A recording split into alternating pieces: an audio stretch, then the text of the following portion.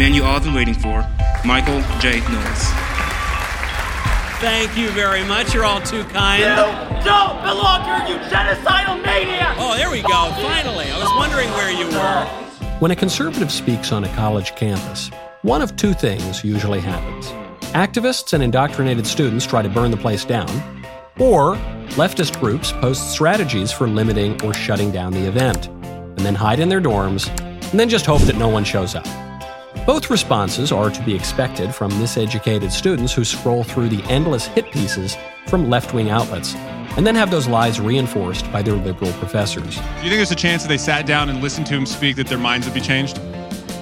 Yeah, some of them. There is a third option, which I greatly prefer. That is when my producer journeys into the mob of protesters and finds someone willing to cross the picket line, away from the activists and the mindless chants, to talk with me directly. Are you a fascist? You look like one. Do I? Yeah. You know, if we ask you a few questions? No, I do mind. Thank you. What? Often, no matter how welcoming the invitation for a cozy front row seat at the speech and a friendly discussion with me afterward, the offer falls on deaf ears. Why are y'all so invested in hating other people and telling other people what to do with their bodies? Does anyone want to talk to Michael Knowles after the speech? It has nothing to do with you and it's none of your business. Anybody? Other times, my producer is left out in the cold.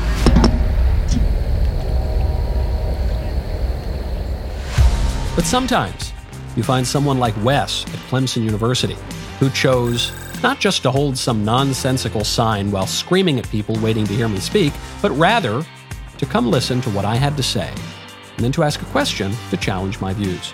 A respectful strategy that gave Wes and me the opportunity to sit down and talk face to face. Thanks for sitting down. No problem. So your name is Wes. Yes, Wes. And you did not protest me. I did not. But you disagreed with me.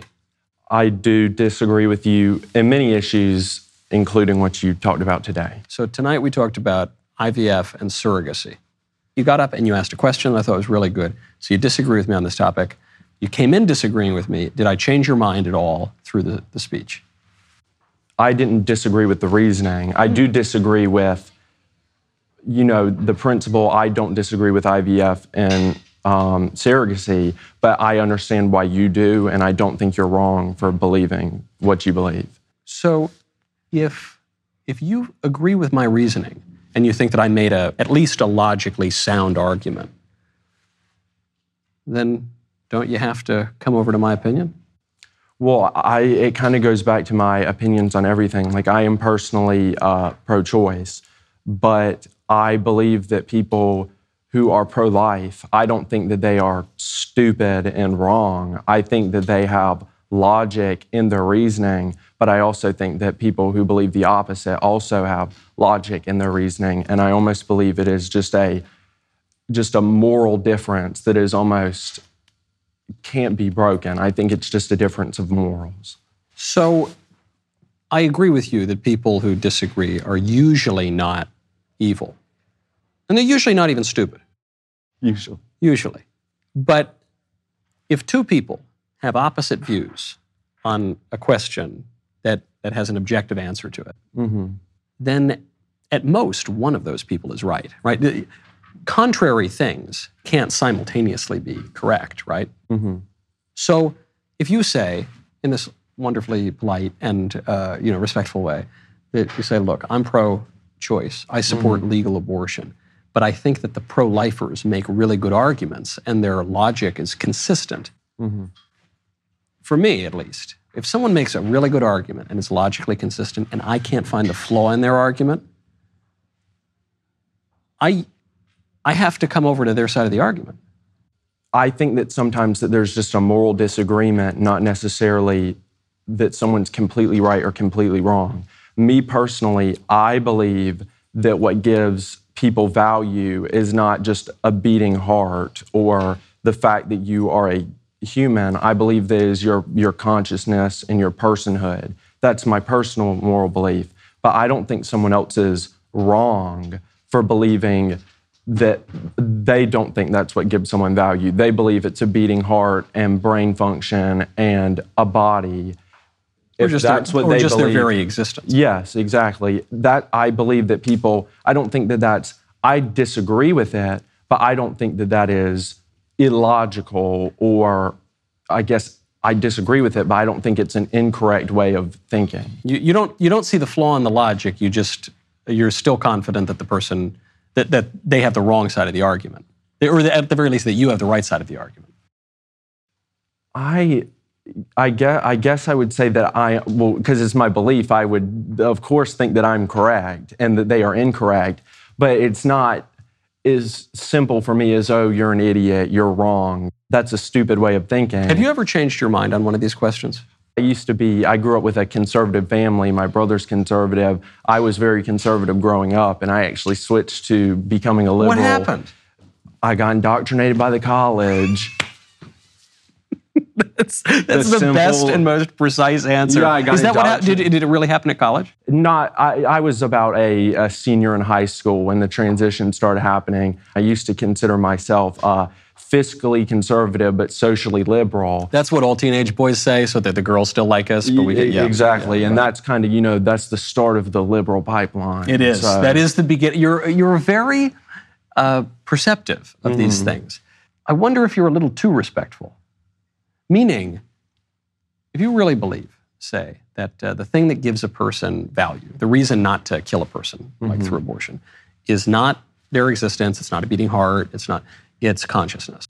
And you said that's the determining factor. Then I would respond to that and I would say, okay, well, would it be okay to kill an unconscious person, someone who's asleep or who's in a coma, but who might likely come out of the coma? That would be an example of someone who's not conscious, but who still has a right to life. It is of my understanding that we do take people off of life support that are in comas sometimes. Well, if they have like brain death or something. But I'm just saying a coma, they were in a car accident, let's say they're in a medically induced coma or something, and there's some great likelihood that they're going to come out of the coma. I've heard someone put it this way: it is the ability of the person to project consciousness in the sense that their body has that function. It is capable of projecting a conscious experience. So even if the person is not at the time actually conscious, there is the potential for consciousness there. Yes. But then you would apply that same description to a baby in the womb. That baby might not be actively conscious there, but they certainly have the potential for consciousness. I wouldn't say that it has the potential or the ability to project consciousness in that moment physically. It's incapable. Same with the guy in the coma.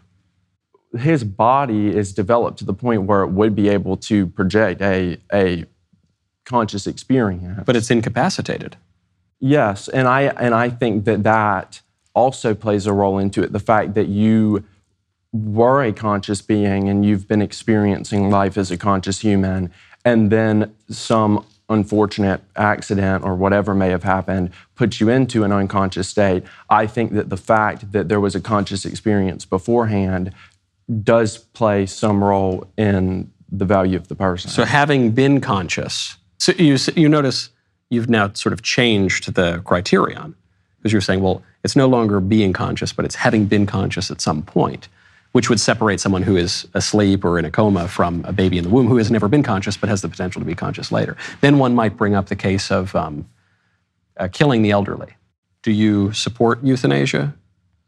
Assisted suicide, whatever euphemism they want to call it. I've struggled with that. I don't have firm convictions either way. Whenever people bring up like medically assisted suicide, I have not formed an opinion on that yet. I'm not in support or against it. I would have to, learn more about it and really think about my morals. According to the setup that you've just made, you're saying if you've ever been conscious and you've sort of fallen out of the active use of your conscious faculties, that it would be wrong to kill that person. So that would be an argument against euthanasia for the senile or demented in that case. Though sorry to interrupt. No, I don't think it's like steadfast. If you've been conscious before, you absolutely have value that cannot be taken away. I think it's on a case-by-case basis. But then what is the principle by which you discern one case from another?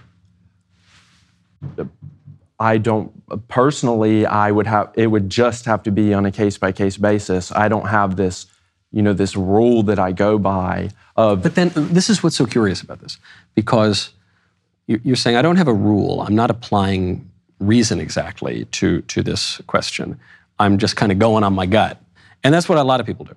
What's strange about that, though, for you, is that you show up to a lecture given by someone who you go in disagreeing with. But then you come to, at the end of it, you say, well, you know, you have your logic, I have my logic. Who cares? We can't really reason about these things in an objective way. And I think, well, then why show up? If you're not going to come to a conclusion, if you're not going to say, no, you're wrong, or I was wrong, and now I agree with you, or actually I still disagree with you because here's the flaw in your argument. If you're not going to grant that there's some objective reality to these arguments that might pertain to a great many people or everybody, then what's the point of the logic? Well, I don't come here to get my mind changed or change anybody else's mind. I think that hearing other opinions, whether you personally believe that they're going to change yours or not, it's just healthy in general, and I support free speech. And also, to be frank, I'm here because I'm friends with a lot of YAF people, and they asked me to come, and I was like, sure, like, sure, I'll come. You're like the most amiable liberal on campus, and you say, sure, I'll come. It's just, Wes, you're a confounding figure, because you might be the nicest guy I've ever met on a college campus. You might be the most open-minded guy, and yet I feel defeated because you're saying, Michael, your arguments, all arguments, they don't work on me. I believe that abortion is just it's a moral disagreement. I think that some people have one moral code of ethics and some people have a opposing moral viewpoint.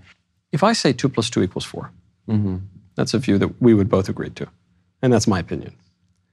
Someone might say, I've heard people say this, that when you really think about it, 2 + 2 = 5.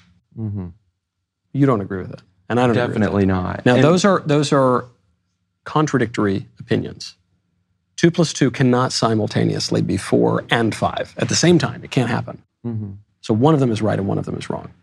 Yes, and you can't dispute that a fetus is a human. It is a human. I don't disagree with that. Where the morals come into play, there's no. I don't personally believe that there is any set of facts that tells you what gives human value. I think that's what the argument is about. That's what morality would. What gives a human value, and I don't think that is something that can be. Objectively known. Objectively known, exactly. Can you know that it's better, it's morally better to help a little old lady cross the street than it is to kick a little baby in the head? Can you know that for a fact? You see, I personally don't agree in objective morality. So you don't know. If someone came to you, this is just you, there's no cameras. Well, there are cameras, but imagine there were no cameras, and someone came to you and said, hey, Wes, just between you and me, man. There's a guy who's helping a little old lady cross the street, and there's a guy who's kicking a little baby in the head just because he's a sadist. Is one of those guys morally better than the other guy? Well, obviously, I believe so because I have a moral code of ethics, and I believe those to be true. So, of course, I would say that. And where do you get your morality from? Evolution. Maybe a higher being. Evolution never gave me any morality. Well, maybe a higher being. I'm not a Christian. I may not be a Christian. I'm told by Christians that I'm not a Christian, but I do think that there can be a higher power that created the world. It's like the non-contradiction thing again. You're not a Christian, but you're not a Christian. Well, I've been pushed out of the Christian. By whom? Who pushed you out? Let me go talk to him. Well, I mean, some people could say I led myself out because I have moral disagreements with certain things in the Bible, and I've always rationalized my whole. What's that? Shellfish? Yeah. You say, I love shellfish. I like shellfish too. There's lots of moral disagreements that I have with the Bible, and I've been saying, okay, I believe in God, but the God that I believe in and want to believe in doesn't necessarily think those things that are in the Bible. If you get your morality from evolution. Well, I don't know necessarily if that's where it comes from. It's just... Because evolution, in theory, just exists to propagate the species, right? It's just the process by which a species adapts to its environment to propagate itself. That's all it is. So evolution doesn't care at all about good or bad. It just cares about life or death. it seems like you're looking for love in all the wrong places. If you're looking for good or bad, you're not going to find it in any theory of evolution. Evolution could have guided you in such a way to believe all sorts of things as long as it would impel behavior that were conducive to reproducing. So don't you have to look somewhere else for good or bad? Well, I'm not necessarily, I completely understand what you're saying, and I'm not claiming that my morals do come from evolution. I don't really know where my morals come from. I was raised the way I was raised, and I just have the belief system that I believe. But even people in Tahiti, or wherever in Papua New Guinea, even though they believe they believe some weird stuff and they do some weird stuff, but there are certain things that every people for all of human history just kind of know, even if they express it differently. We know that murder is wrong. We know that theft is wrong. People transgress those, but every culture knows this, right? And it can't just be the particular environment in which you were raised. There has to be something perhaps more objective and universal about it. Well, going back to evolution, I don't think that all morals come from evolution, but I think specifically knowing that murder is wrong probably does come from evolution, wanting to, make sure that the race continues. It's if you murder people, that's bad for the human race. Would you murder anyone right now? No. No, you wouldn't. But the thing is, the moment that you become aware of the evolutionary impulses in you that have tricked you into believing that murder is objectively wrong, when it's not, that's just a trick we've concocted in order to propagate the species. Well, the moment you become aware of that, then you can contradict the moral order, right? Because it's not objectively true, it's just a product of evolution. It's just something to spread the species. So if you are aware of that now, and it's not objectively binding, and you could benefit. Some guy's got $1 million in a satchel, and you could kill him and no one would find out. You could take the money and you could live a great life. Something tells me you still wouldn't do that.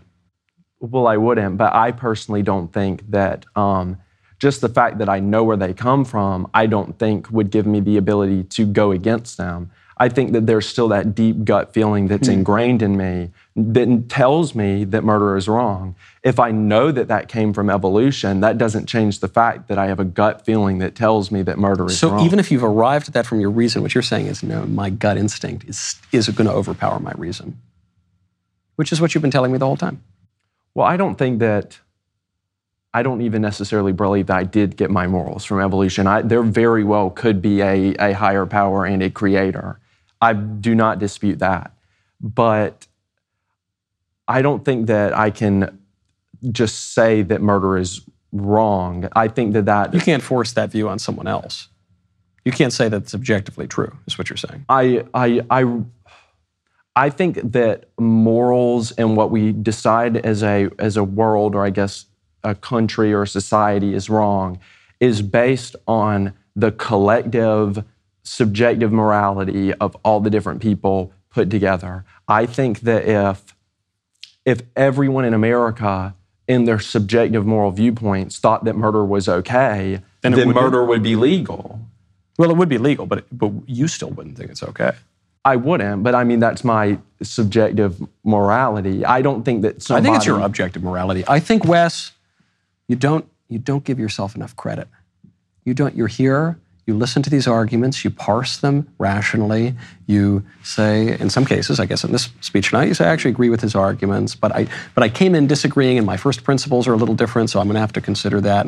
But I don't know, I don't want to say that someone's wrong, or because you're very nice.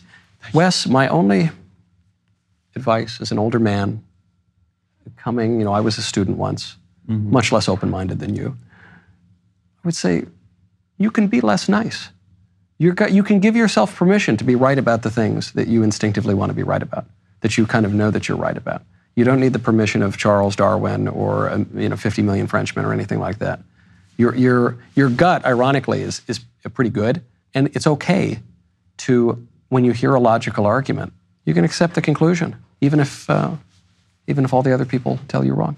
Just my humble advice, in no way condescending, as someone who was a student once. Wes, thank you so much. Thank you. Wes may not have been completely convinced by my views, but the fact that he showed up and sat down with someone he fundamentally disagreed with was impressive. Wes is a student and showed a lot more courage and integrity than many former teachers on the YAF tour that I have encountered, all of whom showed up with all that shallow confidence in the world, screaming at my producer and storming out of the event, but who, when given the same offer to sit down with me, went mum, and slunk away. I'm hoping to find more people like Wes who are willing to cross the picket line, to hear what conservatives have to say, and maybe even muster the courage to talk about these topics face to face.